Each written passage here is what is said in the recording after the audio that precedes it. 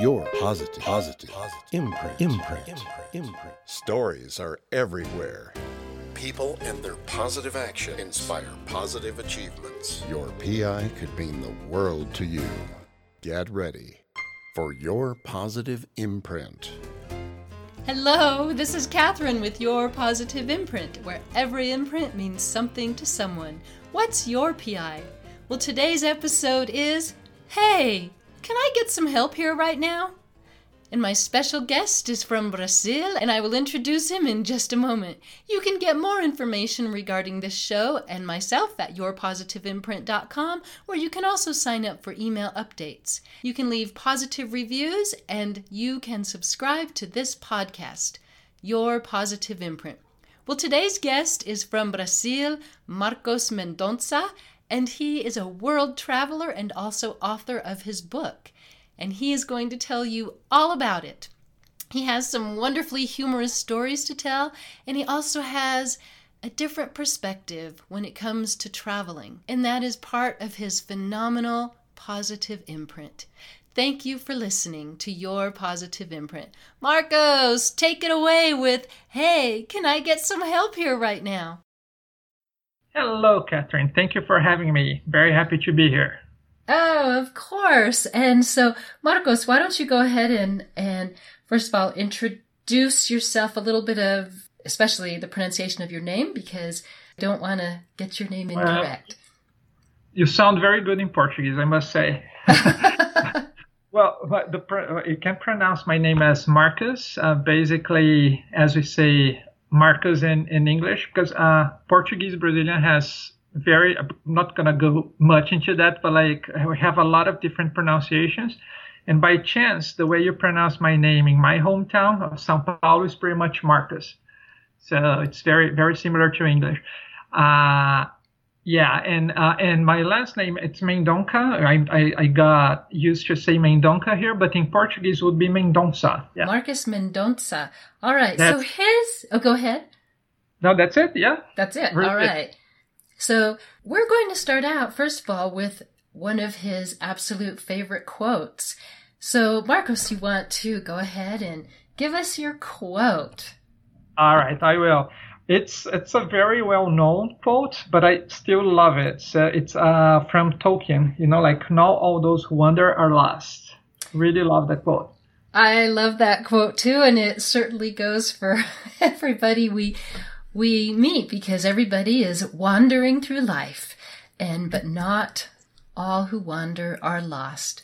Great quote, and this is such a great quote to use for the person that you are, because you do wander all around the world. And and you have great experiences and a great positive imprint that you have put here with not just your traveling, but what you have brought back with regard to culture and sharing what people are like around the world. So I want to start out first with your growing up in Brazil. What was that like? Well, I grew up in a city, I'm from a big city. São Paulo is the largest city in South America. So I think pretty much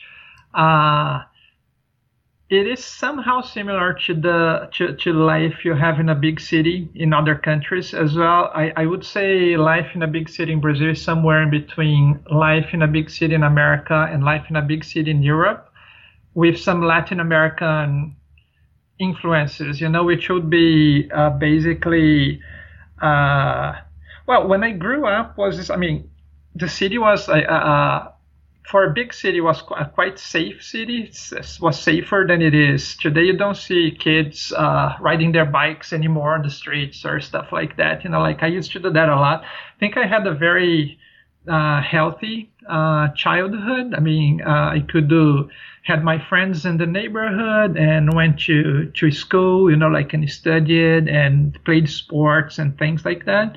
One thing that always caught my attention, even as a kid, is that I always loved to travel, since I was very little. So when we were kids, our trips were basically limited to visiting with relatives, and we had relatives living around. Brazil is a big country as well, most of our relatives were in the two neighboring states to São Paulo.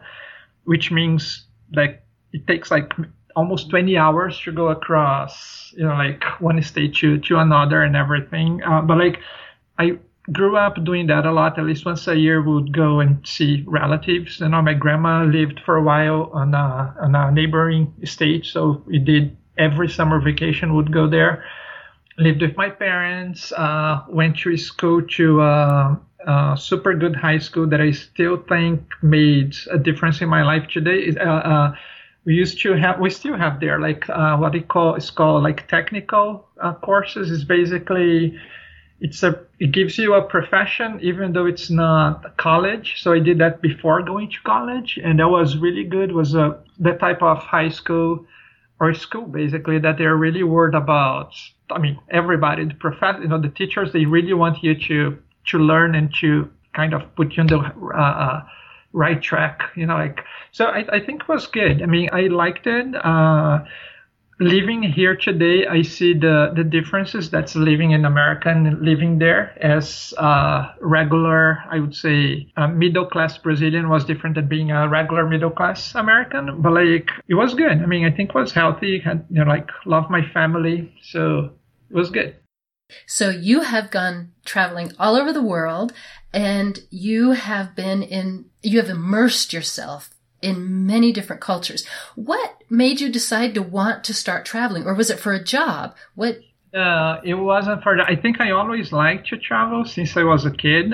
Even my parents say that, But like, my mom says I make travel plans since I'm 5. I don't even remember stuff being 5, But she says that, so it's probably true. But like, I think the most exciting part for me about traveling is first getting to know cultures, like different cultures, how people live all over the world. Also meeting different people, seeing different places. I think by the end of the day, you actually value the things you have much more after you see, either by seeing that other people don't have the same stuff as you do, but also seeing that it's possible to live and to be happy without having the stuff you value so much sometimes. So I think it's kind of a two-way thing. I think there are better countries and worse countries in a lot of items we can check, but there is no perfect country. You will always find you will value more things that work where you live, that work well where you live, but also you will find stuff that work in a very completely different way in a different country that works better than him. And sometimes there is just no better. If it works there, if it works here, it's fine. So I guess traveling opens your mind to see that type of stuff, and it's, to me, it's very fulfilling.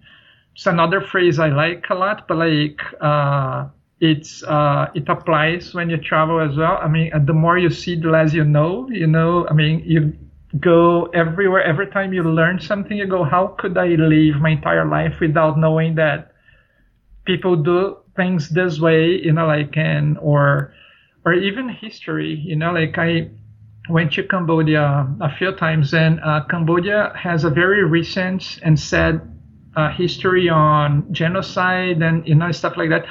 25% of their population was killed, basically, and we're talking about like 35 years ago. So it's in our time life, it's kind of, how can I have lived my entire life without knowing more about this type of stuff? And then you go there and you visit, and I'm not joking, they're the nicest people in the world. And how can these people be so nice, so open, and so friendly, having lived what they lived, like that type of stuff.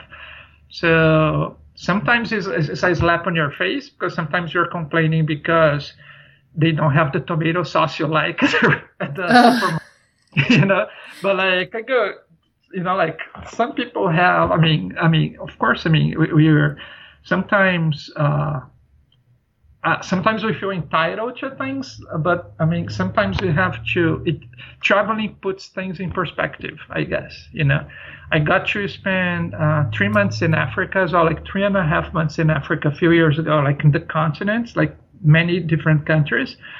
And when you come back, I flew back from Africa actually first to Sao Paulo and then to the United States. But like,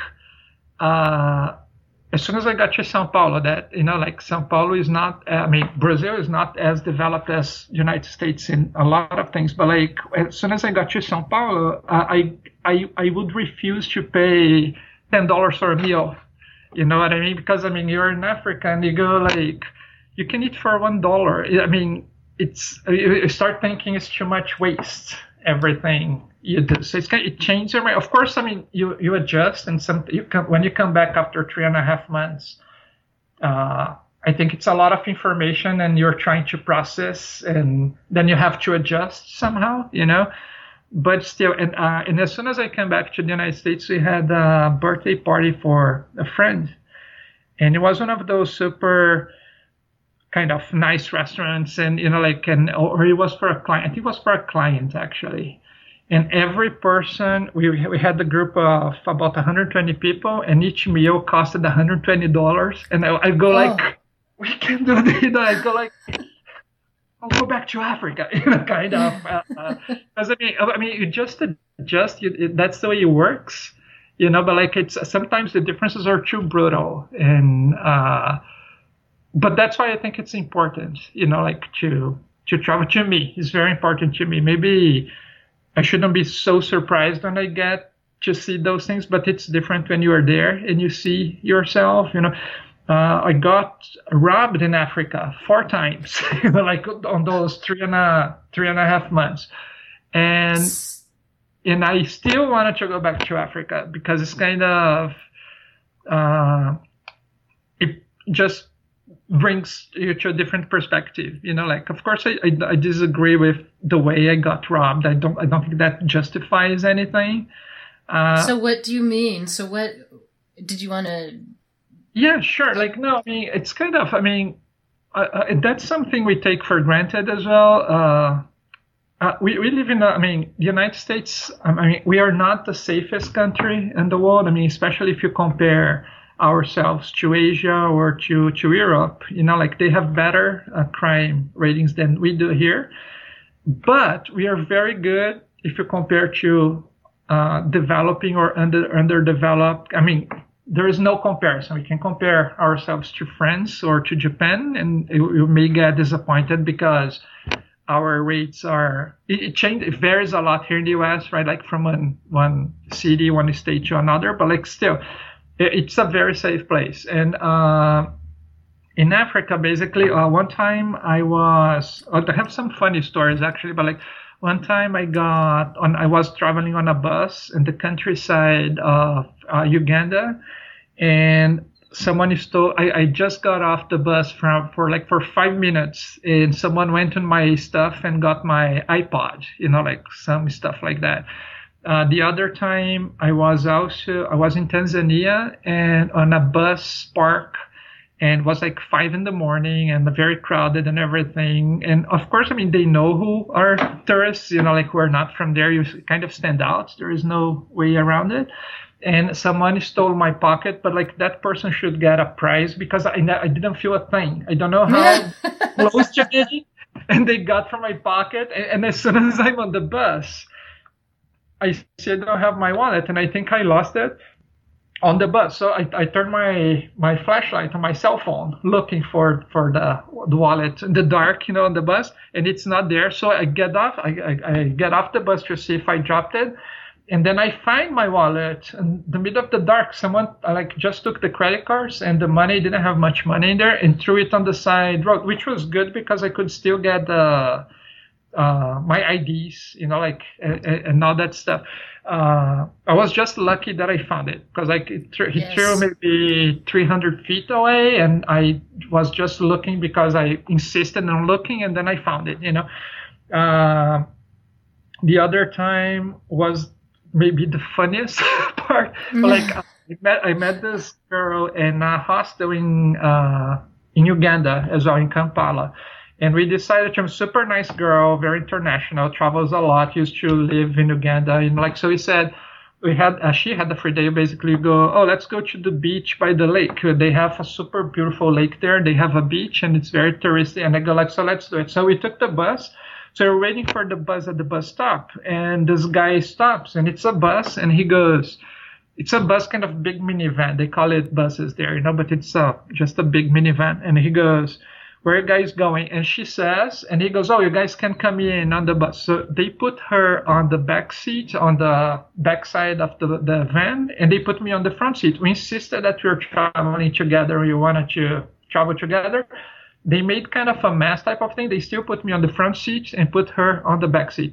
And then they started saying my door was open, that I had to knock it, to shut the door. And so the guy's driving, I'm opening and closing the door all the time. He told me to do this like maybe 20 times, and I did it. Next thing you know is that they say, oh, this door is broken. We are not going to the beach anymore. You guys have to get off here. They pushed us both out of the bus, and instantly I knew I didn't have my wallet, and she looked and she had her purse open, So they basically, it was a fake bus. Oh my goodness. Such a thing as a fake bus. They have a driver, a guy who charges for the money. They have normally 3 or 4 fake passengers, and they're basically there to steal you, to rob you. And I never heard of that in my life. So I go, it was kind of funny later, not at the moment, because they have also moto taxis in Uganda. That's the most popular way to go around, very cheap, and they are everywhere. So as soon as I saw I didn't have the wallet, they took my wallet again. I called a moto taxi. It was 15 seconds later. I was on the back of this motorcycle guy, like, oh, let's go this way here and try to find this minivan, because like these people just robbed me. They didn't rob anything from the girl, because like she didn't have, I think her money was in her pocket and they couldn't reach it, so they didn't find her. So it was good, because like I could borrow money from her to pay for the moto taxi. So we went away. I went for looking, but they vanished. Like they were nowhere to. Of course. Where else would they go? They're very, very good. Basically, I went back. I sat with the girl, with the Croatian girl, and she had met this local lady there, and she said, "Oh, those are fake." But so she told us the story. They are all over the place, and they go. So what should we do? To avoid them? Oh, you have to catch the full buses, because the full buses are real buses. And I go, oh my gosh, that's the only place in the world you actually want to catch a crowded bus. Other bus. So I had to go to the police station. I had to call the American embassy. All that type of stuff. That time I had the green card, so I had to tell them that my green card got stolen. So it was a mess. But because your website is Positive Imprint, right? I still have a very positive imprint about Africa, because some of my friends said, oh, you're crazy. Why would you have 3 months and travel to a place like Africa? And I go, well, I wanted to see it. But what I have to say about it is that, at the end of the day, I had to do some work, and I had to run a lot of errands after I got robbed. So I had to cancel credit cards and do all that stuff. So I went to a coffee shop I had to call my parents. I actually had to call my mom and my sister. I was like, I didn't have my debit card got stolen as well. So, and I still had 5 weeks to travel, and I think I had only $400 in cash. So I said, I'll need some more money. So I asked my sister to send me more money through Western Union, and so I had to do all those things. It's another funny story after that. But basically, I went to do everything from a coffee shop. And there was this lady, a local lady who was there. I went almost every day to this coffee shop in Kampala for a couple of hours. And I told her what happened. And she goes, oh, I'm so sorry this happened to you in my country. I don't. And so she actually called the manager.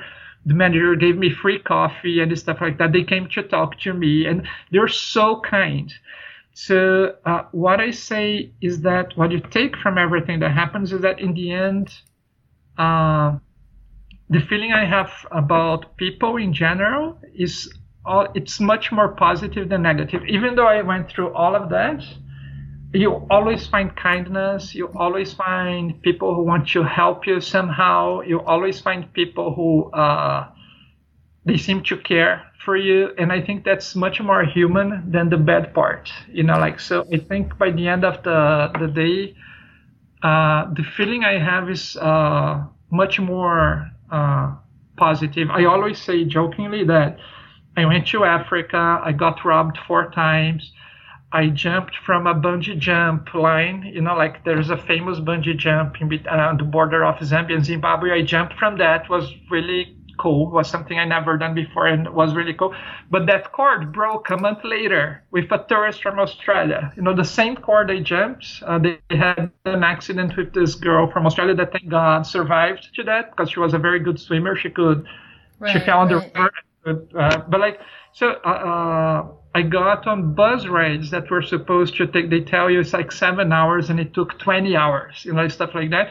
So a lot of bad things happened, but in the end of the day, I loved everything about it. I didn't love being robbed, but I loved the whole experience, like that.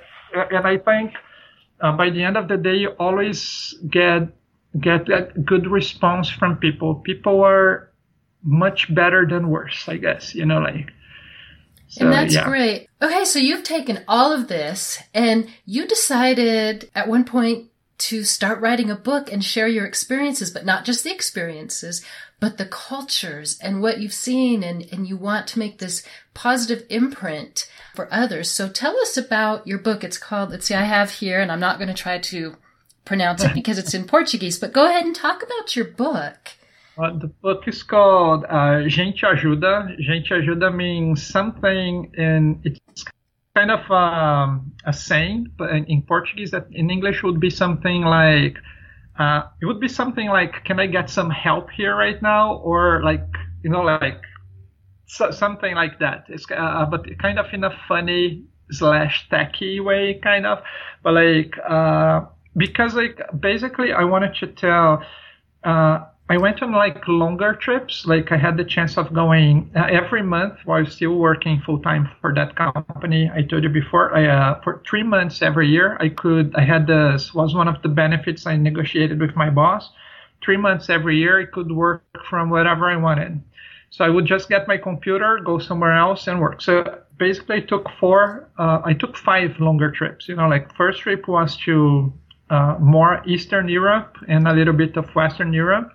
Second trip was more Middle East with some more Europe. Third trip was Africa. This one we were just talking about. Fourth trip ended up being kind of a round the world trip that I didn't plan on doing that, but that's the way it worked because I repeated countries. I started like in the Middle East again, and then Europe. And then I went to South Asia, Southeast Asia, East Asia, and back to the United States. And the 5th trip was China and South Korea, basically. And China is a very big country, so I spent more time there. But like, the idea was to travel, not to spend much money. So I stayed in hostels. I traveled as much as I could by land, and that was one of the ideas as well, because I said you see much more. I kind of wanted to get mixed up with the local population, and if you only fly, sometimes sometimes you're just doing seeing airports. So I kind of want to go as much as I could through land. So Africa specifically was a continent that it was difficult to do it, but I could do for the most part everything by land. Only when I got to Ethiopia that I started doing. I took like 3 or 4 flights, I guess, but like most of everything was land. So of course, I'm putting myself in a city. Those are not very developed places for tourists, basically. So you're basically dealing with the same problems as the local populations. So of course, you're putting yourself in the position of more things happening, but you have to be prepared. As long as you're prepared, is fine, But you immersed yourself in the culture. That must have been just a phenomenal experience, being there with the locals. That was the idea. I met amazing people on buses, everywhere. So it was really, really amazing. And some stories I think deserved being told, because I always told those stories to some friends when I had the chance, but like, to one friend that you tell one story, to the other friend you tell another story. It depends on how the conversations go. So I decided to put everything on a book. And the book has kind of this type of insight. It has it has a lot of things.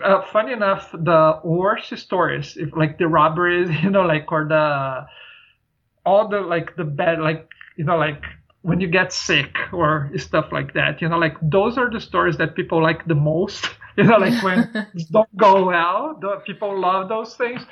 But I also tell stories when, everything goes fine, but basically I wanted to share with everybody those stories, but also to leave the idea that traveling, even though not always everything is going to be all right, it's still a very good thing to do. And getting exposed to different cultures is a very important thing too. And one thing that I put on the book is exactly what I already said, is that by the end of the day, even if bad things happen, you still get a very good feeling and a very good vibe about people. There are much more good people out there than bad people. So it was always you exchange a lot of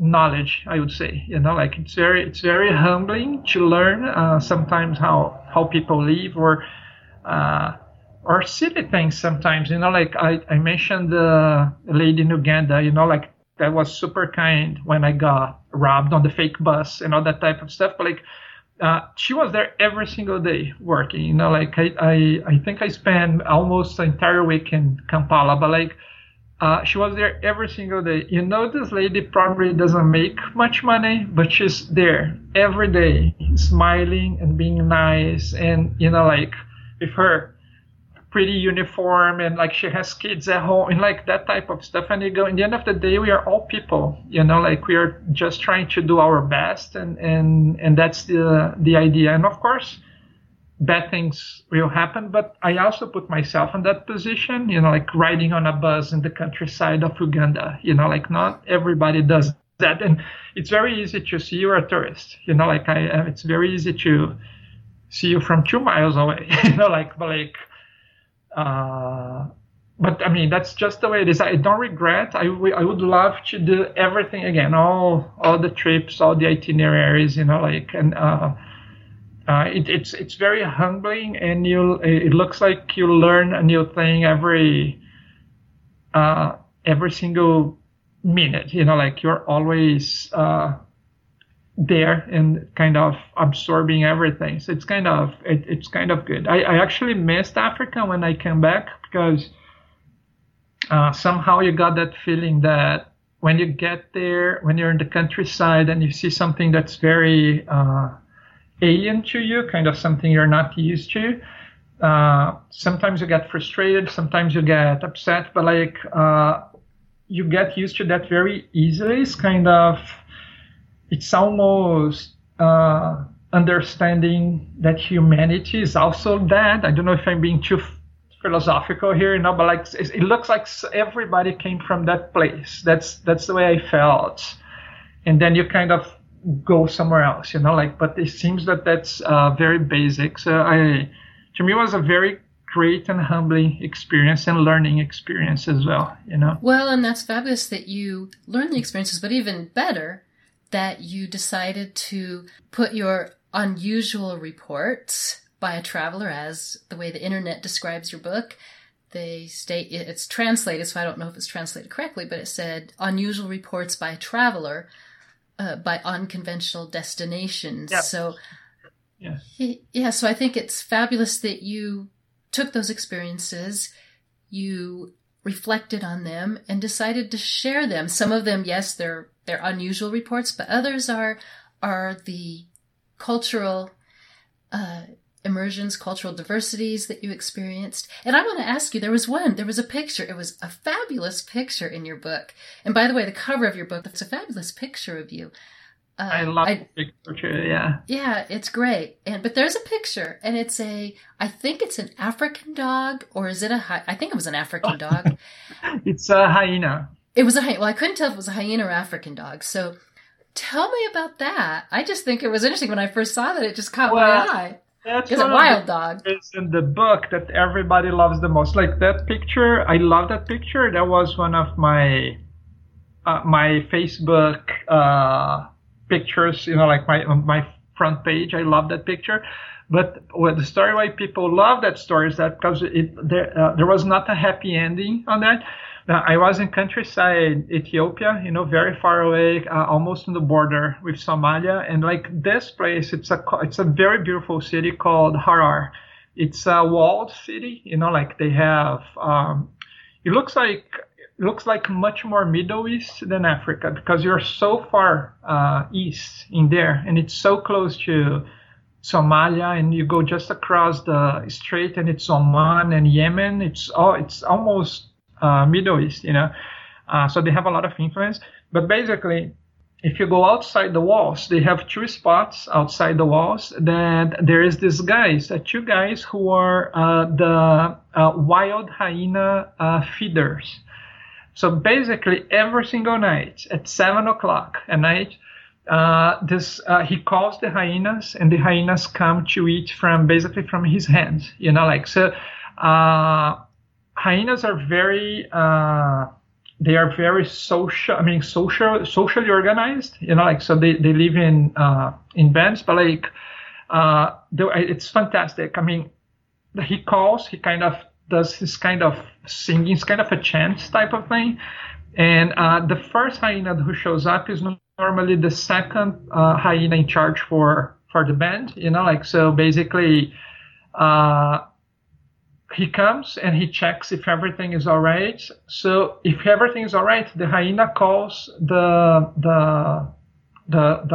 first on the group. The first of the group comes, double checks if everything is okay, and he does his chant again, and every other hyena comes, about 16, 20 hyenas, I don't know exactly. So it's very organized because they send the second in charge first because they don't want to put the first in risk. And then if the second thing is all right, he calls the first. So the first has the last word, and so he calls everybody else. And basically the guy, the feeder, he starts throwing pieces of meat, and they eat basically from his hand, and they're big animals, they're big size dogs, So basically, and they do this for tourists to see as well. On that specific day, it's not a very tourist place. It's very unusual, as it says on the cover of the book. But on that day specifically, there was only me and a German girl. And we are there watching, and you have to go with a guide, and the guide tells you what to do because the feeder doesn't speak English. So they told me I was there first, so they told me to go there first. They told me to kneel down, like I did. And the guy puts a piece of meat right on the top of my head. Oh my gosh. And it jumps on my shoulders and eats from the top of my head, basically, So that's the photo you see. That is the photo. So the guide is really good because they take the photo right in the same moment. However, so the second thing that happened is that they call the German girl, and she goes there. She does the same thing, and to her they did something different to me. They gave her a piece of bamboo, put her in her mouth, and they put a piece of meat on the other edge of the bamboo. Wow. And the hyena came and eats it, so it's almost nose to nose, so that's, I didn't want to do that. So they didn't offer, but I said I'll probably pass on that. But after a while, I think I was there for about, I would say almost, it doesn't take long, but maybe 10 minutes, like kneeling and, watching from very close and everything. But the hyena, there were a lot of hyenas, and some of them were as tall as I was. They were sitting, and I'm tall, so it's they were even taller than I am, and that's the impression I had. So at some point I started feeling a little claustrophobic. I had too many hyenas around me, and I go it's getting too much, too close, I guess. So I decided to stand up and leave. But the problem is that I didn't tell anyone I was going to do that. So when I stood up, I just felt on my back. I can't tell even today if it was the hyena teeth or her claws. It came on my back, and it broke my belt that I was wearing. My goodness. And I got a very big. It hurt me, but there was no blood. But like I could feel something harsh in my right in my buttocks. Like so, the worst place possible. So I came like holding my pants, and I go, oh, the hyena bit me, because that's the impression I had. The impression I had is that I could feel his teeth passing through my back, type of thing. It could not be the teeth, could be the nails, the claws, but like I can't tell. So the boy who was my guide, who was very young, he says, oh no, hyenas don't beat anyone. And I go, but look what they did. I mean, he broke my belt, and I'm holding my pants, and I'm showing him my back, and he goes, see if it hurt me, because I will have to go to a hospital if he did. He goes, no, it didn't hurt you. So basically, we left the place, and I was kind of going like, you have to look at it again. I think it did hurt, and he said, no, he insisted it didn't. So I said, you know what, I'm going to go back to the hotel and take a look myself. But I was super hungry, and I ended up going to long story short, it took me like 2 hours to go back to the hotel. But by the time I got back to the hotel, this is Ethiopia's countryside, like the light at the hotel wasn't very bright. And it wasn't a very difficult place for me to see. So I couldn't see anything. It was the light wasn't good enough. But there was no blood. You didn't see any blood. Didn't see any blood. So the next day, I woke up very early, and I took a bus to Somaliland, which to the border with Somaliland is the safest part of Somalia. Basically they divide Somalia. Somalia is probably the worst place to be nowadays, but like they are split in 3 different major states, I would say, and Somaliland is the one that's the safest. You can still go with a few restrictions, but you can still go. So I went there, and it's a very long trip. You take a bus to the border, and then from the border there you have to get on a 4x4, and you go to the city, and you're very tired. It's 2 hours on the 4x4 in the middle of the desert, and I was tired when I got there. I went straight to bed. The next day when I woke up, there was blood in my underwear, and it hurt like the very bottom of my lower back. And then I freaked out, because I go, okay, I think the hyena bit me, like even if it was by accident, because my sister actually laughs when I tell the story, because she goes, you were kind of defending the hyena. The hyena hurt you, and you're still on the hyena side. Because what I think happened is that when I stood up, I think maybe the hyena was getting ready to jump on my back again to eat. And once I didn't tell anybody I was going to stand up, maybe it lost his balance, and in order to not to fall, he hit me by accident, but I don't know if that was it or not. It could be with the mouth, or I don't know. I don't really know what happened. I had the impression it was the teeth. That's the tooth going through my back, but like I don't know. Basically, I went to tell this guy who was the hotel manager, because he's everything in Somaliland. He's the guy who does your visa. He does hotel arrangements. He books your car and all that, So I went to talk to him, because I was freaking out. I said, like, well, if he bit me, I can get rabies from that. Like we don't know. It's a mammal. And then I was reading, and then I started reading about rabies, and then you start freaking out, because. Oh yeah, one of the worst things, internet medicine. you die. You have to treat before it manifests, So basically, long story short, again, I end up going to. Well, it's kind of funny, because it's in a very private place, right? That it happened, and I was shameless. I was like just like putting my pants down and showing everybody. You think it's a bite? Because I just needed to hear it wasn't a bite, but no one was able to tell me it was a bite. The other thing that makes me think was a bite is that when you look, because I took a photo and sent to a friend of mine who is a doctor, in Seattle, and there were 2 dots in there. So it looks like, when it looks like 2 teeth there, like it looks like the mark, but also can be the claw. So you never know. So end of the story, I went to the hospital in Somaliland. They didn't have rabies medicine, so they took basically a lot of doctors to see what they think, and I'm there showing, myself. But like, eventually I went back to Ethiopia, to a city called Jijiga. Like they didn't have anti-rabies medication there. They told me at the capital they may have it. I got there, they didn't have at the first hospital I went, and that was, long story short, it took me a week to take the first anti-rabies,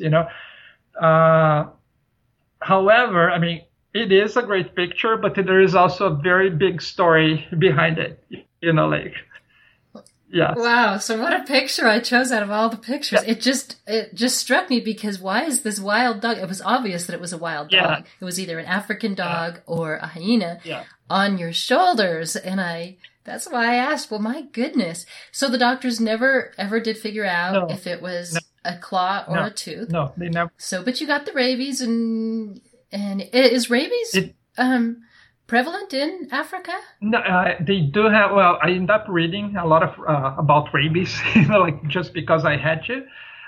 It is, but funny enough, or interesting enough, from all the mammals, hyenas are the least.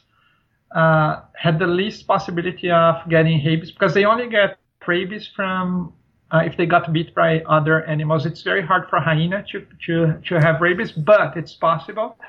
But the chances, if I'm not mistaken, are 30% less than any other mammals. So it's kind of that was good information for me, The bad thing, you start reading a lot, you start freaking out. So there are 2 types of rabies. One that becomes rabies like 36 hours after you get bit, and the other one that can take up to 10 months. If you don't get anything in 10 months, you are fine because after that it dies.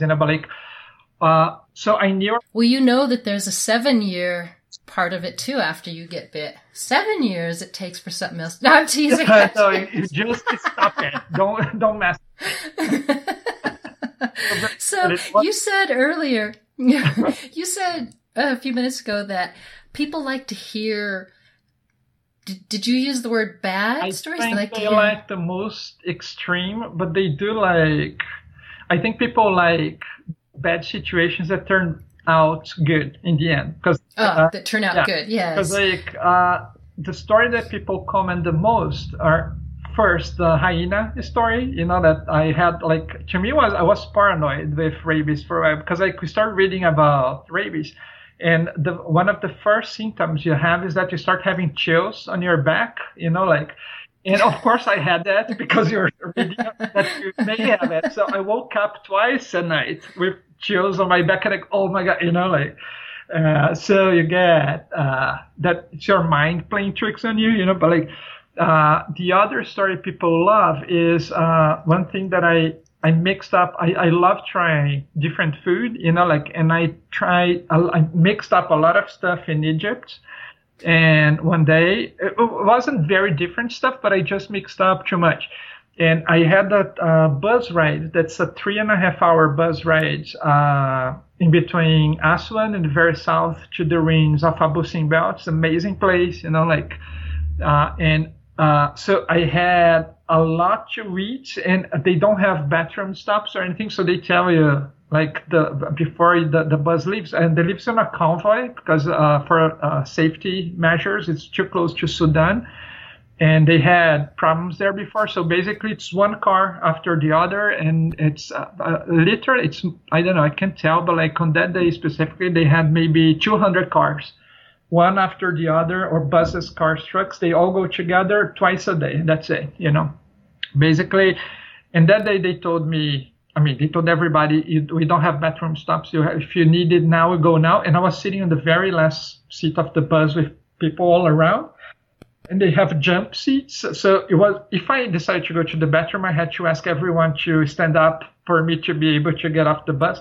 So I said, I can't hold, but literally like 15 minutes. So I said I don't need to go, and because I didn't think I had to go, but like then the trip starts. And sure enough, 15 minutes later, I'm ready because I need to go to the bathroom. And I said, I don't think I can hold for 3 hours.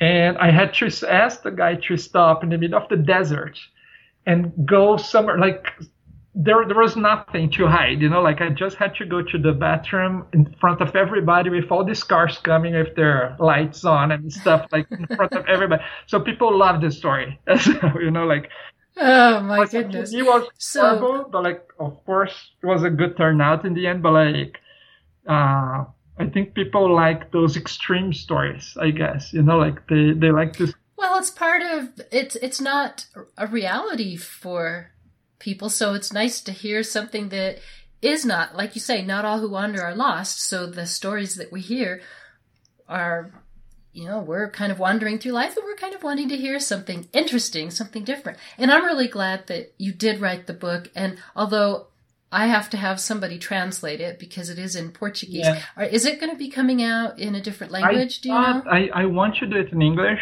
really want to. But I think I would like to do it myself. I mean, to translate it myself. The book came from a journal stories. Like every time I took one of those longer trips, I wrote a journal for the trip. And I loved it because it brings me, if I read the journals again, it brings me the memories, very freshly, But basically, I wrote the journals in English. And in order to write the book, I decided to I thought it was going to be an easier sell, I guess, in Portuguese, because I for a few reasons. So I actually read my journal, and basically from the journal I translated to Portuguese. So it's not going to be very hard to translate back to English, because of course it's a different language. If you write a journal, you're writing for yourself, right? And if you write a book, you're writing for other people, basically.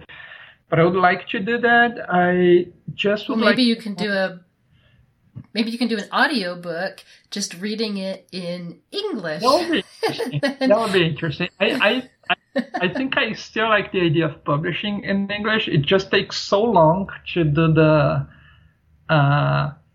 the process of publishing. It was straightforward, but it took long. And then it comes, you have to spare time to promote the book as well if you want to really do it. And that's maybe the main problem right now. I'm not sure if I have that time right now to go on promoting the book and stuff, but I will see. Hopefully it will come out in English, and I'll give you another interview about the book. Okay, well, that would be great. And I am glad that you did it. You talk about the cultures and you try to bring people closer to a culture and to help them understand it. And I appreciate that, your positive imprint in that respect. So my job today, I'm basically working as events and trip organizer. I'm basically a freelancer. I work in association with a couple of travel agencies or travel companies. So we do organize events and trips, basic trips.